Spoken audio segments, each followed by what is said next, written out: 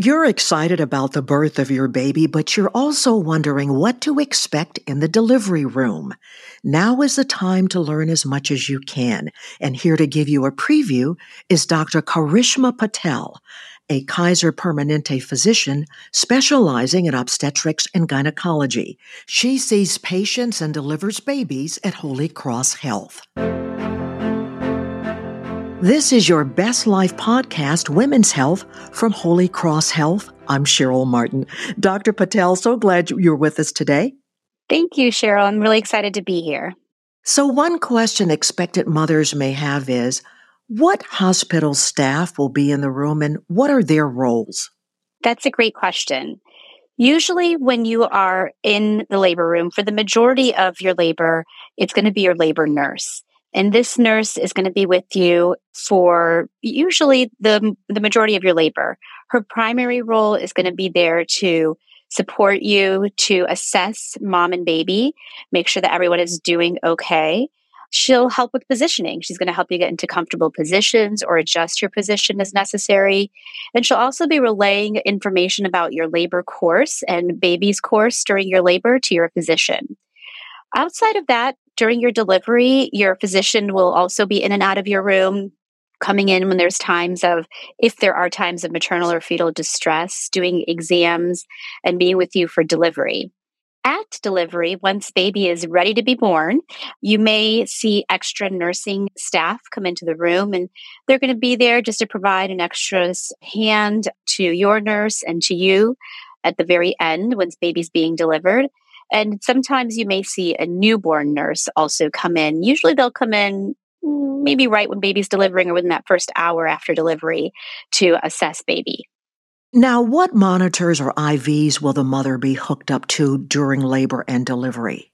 So the first thing that will happen pretty early in the labor course is getting an IV. The IV is going to be used to primarily give fluids to mom. Most pregnant women are going to be dehydrated and could use a little bit of IV fluids. It's also going to be used to administer antibiotics if, for instance, mom is a carrier for Group B strep. It also can be used to administer medications, for instance, in moms that might need an induction or augmentation of their labor. It can be used to give medications to help with that process. After delivery, the IV will be used to give medication to help the uterus contract and decrease bleeding. That's going to be Pitocin typically. And also it can be used to administer any other medications as necessary if there are any complications during the labor course. Sometimes the IV will be closed or held if mom prefers to not get fluids or that's not necessary during the labor course. The monitors that mom may also experience would be a fetal monitor and a contraction monitor. Those are typically going to be hooked up onto your abdomen, and they're going to be monitoring for baby's heart rate and mom's contraction pattern during the labor to assess progress and fetal well-being.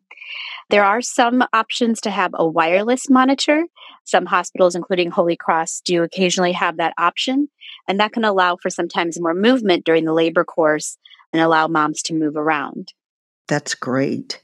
So I'm sure this is a big question for moms. What are the options to manage labor pain? That is a good question, and definitely, I'm sure, on the top of moms' heads. Generally speaking, if we're talking about non-medication options, there are things that a lot of moms will do even that they're doing in early labor at home. So walking, position changing, keeping moving often can help moms manage labor pain. Things such as a labor ball, which allows women to sort of rock and change position in labor, can help. Medication-wise, sometimes in early labor, women will opt to choose for IV pain medication. And these are typically IV narcotics that can help take the edge off of the pain and allow mom to get some relaxation in. The other sort of big option is going to be the epidural. And our anesthesiology colleagues are typically going to be administering an epidural. The epidurals are great now. A lot of times moms get concerned that if you get the epidural too early in labor, it might not manage pain sufficiently. But most epidurals are now given with a catheter that allows moms to self-administer medication as needed during their labor course. So just because they get the epidural doesn't mean it's going to run out on them. And epidurals can often last straight through delivery and the very end of labor. So that's fantastic for moms. Yes, very comforting. So, what role can a partner play in the delivery room? A partner is really going to be primarily there to be present, supporting mom emotionally and physically. I'm sure no mom is going to say no to a foot massage. They can be very helpful in that way. But, their job is to be there to be present with mom and, help her and support her through the process. During the active delivery and pushing, a partner can be really involved. They can be holding mom's legs. They can get to cut the umbilical cord in the majority of situations. And of course, they're very importantly responsible for taking pictures. Are other family members allowed in delivery? That really is up to the mom and the partner. Currently, each hospital is going to have a different policy, but right now, other family members are allowed during labor and delivery. The policies can vary depending on the season. For instance, during flu season, the policies can be a little bit more restrictive for the safety of patients. And so it's better to always check with your labor nurse once admitted what that current policy is. Okay. Now, after the baby is born, what care does the newborn receive while in the delivery room? Within the first hour of life, a newborn nurse is going to come assess baby. So, generally speaking, all babies are going to go skin to skin on mom and they can even breastfeed in that first hour of life with mom. Once the newborn nurse comes in, she's going to be taking vitals on the baby. In the beginning, it's pretty frequent, every 30 minutes in the first couple hours of life. And they'll also be talking to mom and partner family about neonatal medications such as vitamin K to help prevent any bleeding issues and antibiotic ointment to the eyes to help prevent any infection issues. And outside of that, that can be the first sort of early care that the babies receive. We've generally moved to moving things like the first bath a little bit later in the newborn life so that they have time to bond with mom. That's great. Doctor, anything else mothers should know that you want to share? I think that it's really good to talk to your doctor, in the third trimester about these type of questions that you might have. The hospitalization for labor and delivery is often the first time that women are in a hospital for any major medical care. And just being in the hospital room can be overwhelming with the buzzing and the noises and the overhead announcements.